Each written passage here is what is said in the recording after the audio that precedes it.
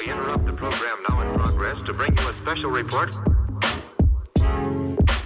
Here are the highlights this morning's news. From the WPGU News Desk, here's today's headlines on WPGU 1071, Champaign's Alternative. With WPGU News, this is Tara Mobasher. It's Friday, June 24th, 2022. The University of Illinois Vice Chancellor for Academic Affairs and Provost is leaving the university. Andreas Gengeleris will be moving to a leadership position in Saudi Arabia to become the first president of Neom University. Gengeleris has been a member of the Illinois faculty for 25 years. He previously served as the dean of the Granger College of Engineering before being appointed in 2018. The university will name an interim vice chancellor for academic affairs and provost while it searches for a permanent successor to Gengeleris.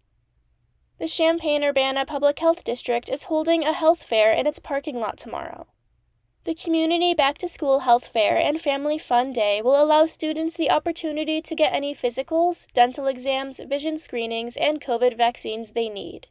Free food, face painting, school supplies, and other kid-friendly activities will also be available at the fair.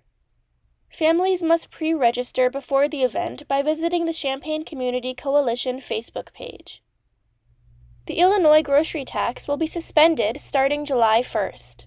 This comes as part of the Illinois state budget plan passed earlier this year. For the entirety of the fiscal year, Illinois' 1% grocery sales tax will be suspended. Lawmakers predict this change will save taxpayers up to $400 million through July 1, 2023. Lawmakers also hope that this move will provide some relief to families struggling with the rising cost of goods. The state of Illinois has renamed the Asian carp. The fish will now be known as kopi, a name which refers to the copious amounts of the fish present in Illinois waters. The point of the name change is to encourage people who might have negative attitudes about kopi to consume more of the fish.